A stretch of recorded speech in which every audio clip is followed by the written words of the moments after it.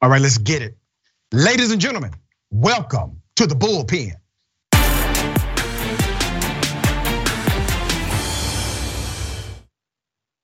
We have a special bullpen today. A person who served as a police chief, went on to serve as a state trooper and retired.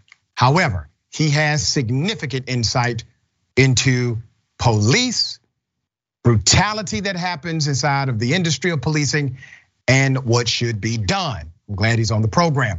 Before I go to him, let me remind him of some of the stories that we've covered right here at Indisputable.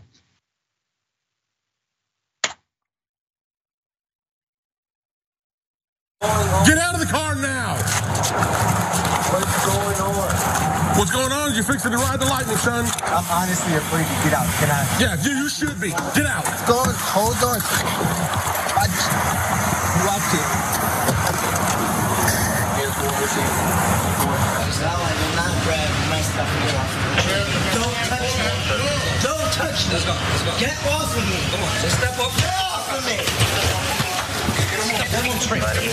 Officers from 3 departments, including an undercover sheriff's deputy, attempted to subdue this Army veteran. The man says he was tased during this struggle. After he was tased and he complied with their commands, an officer put his boot near the veteran's neck. You're looking at a man who was suffering a mental health crisis, but was beaten by the police in July, according to the Riverdale, Georgia police. This was July of last year. Rather than facing consequences for their part in the beating, the 2 officers were allowed to simply transfer out of the department. What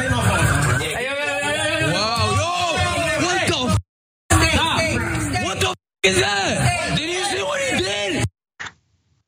We have with us on Indisputable today, former police chief, also retired state trooper, Eric Baggett, who served with distinction for many years. Carolina State Troopers, 25 years on duty there. Sir, thank you for being on the program. How are you? It's my pleasure. Why are the police so violent? Well, Dr. Richie, I'd like to start with saying that, we talk about police reform. We can talk about police reform as far as policies and procedures, state and federal law, but actually police reform need to start on the street. They need to start with other officers checking other officers.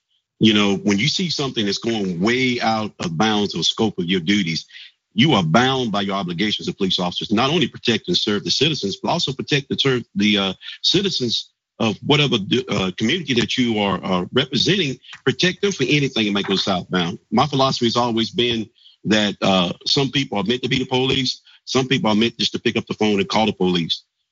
Reform has got to start with background of some of these officers as well. If you would actually go in depth with some of these backgrounds, you'll find out they've already had a troubling background from the start. So it encompassed these agencies to do their homework before they hire these officers. I concur with your point. I'm gonna read something that you told us, Indisputable.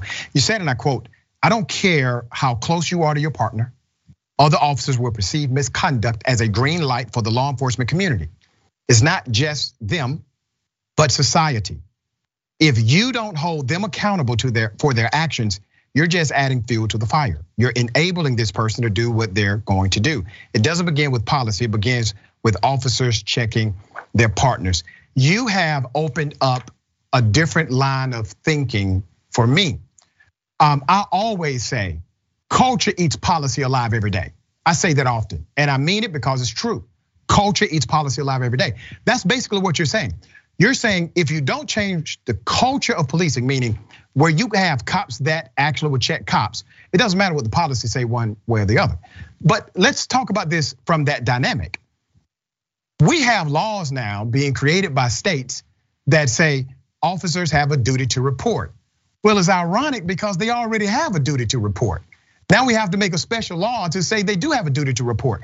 But if you have that law without enforcement, there's no operational effect, because there can't be enforcement, there can't be an infraction without enforcement. You gotta have the enforcement angle. So how do you get to that place when culturally cops do not want to be held accountable?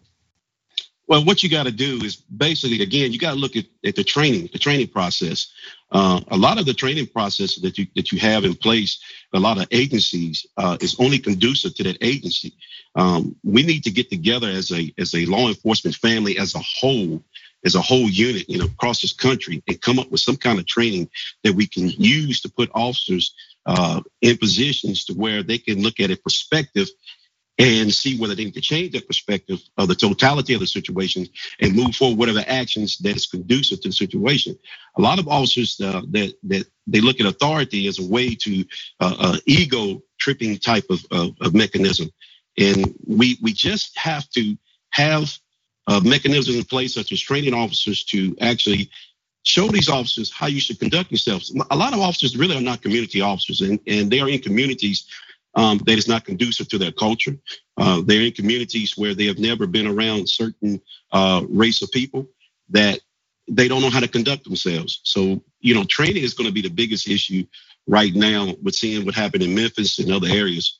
We got to get back to training. And I'm going to offer some pushback to that. I think some of these individuals are simply corrupt, and they have received proper training. They understand what the do's and don'ts are. But outside of the training is common sense. We all, by way of common sense, we know, listen, you don't shoot an unarmed person while he's handcuffed on his stomach. You don't leave an individual in a position where they could die from suffocation. You do not repeatedly beat a man over a traffic ticket. Like, these things cannot be trained out of you because they are so innate inside of your soul. That's my opinion on that. When it comes to policing, I'm gonna offer a couple of things. Police officers, and I wanna know if you agree on that, police officers should be psychologically evaluated every 6 months to 1 year. Agree or disagree? I take it back. I agree wholeheartedly. Okay, you agree with that. Police officers should be held to a higher standard of the law. For example, if a police officer commits aggravated assault, then the penalty for the cop is actually worse than if a citizen in the community did it. Agree or disagree?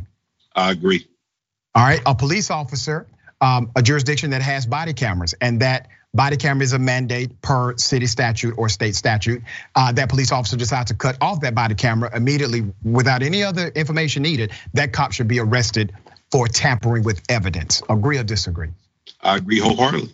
Okay, now these things actually are congruent to the majority thinking of America. Why do you think it's been so difficult to get common sense reforms to happen as it relates to holding cops accountable? And how do you hold cops accountable when you were a police chief and a state trooper? Well, first of all, being on the road for so long, you see a lot of things.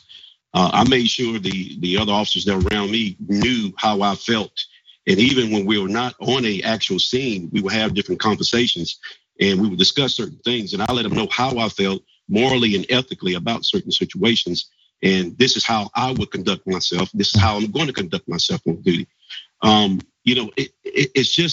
It's sometimes a catch-22 situation, but I think officers, they should be held to a higher standard wholeheartedly because you're there to protect and serve. People are dependent on you. You're responsible, and you have the situation where you can take someone's life and liberty. You can't take that for granted. You got to do the right thing. My thing, I always tell officers, it's easy to do the right thing than to do the wrong thing. It's so easy. Let me ask you this, Chief. We only have about 1 minute left. Were you ever afraid that one of your colleagues, one of the officers you work with, may want to kill you or harm you or your family if you stepped out of line with them and checked them? I've never felt that way. I felt that they could cause me my career by their actions, and a lot of times I would steer away and go in a different direction and probably work with other officers or other law enforcement officials in order to stay away from that environment to keep myself safe as far as career. Have you ever known a police officer to arrest another police officer on duty? Yes, like sir. 2 cops on duty and 1 cop says, all right, I just saw him do something illegal, I gotta arrest him. Have you seen that before? I've seen it before. I've seen it plenty of times, and it's far few that is publicized than anything. Okay, All right, yeah, we need more like that. I got to tell you, man, you're a stand-up guy. You contacted Indisputable. I responded quickly. We appreciate your leadership on this. I'm going to continue to talk with you, and hopefully we bring you back on some other cases that we have coming up, all right? If you'll do that for us, we'll greatly appreciate it, Chief. Thank you, sir. It's my pleasure. Thank you. Pleasure's mine.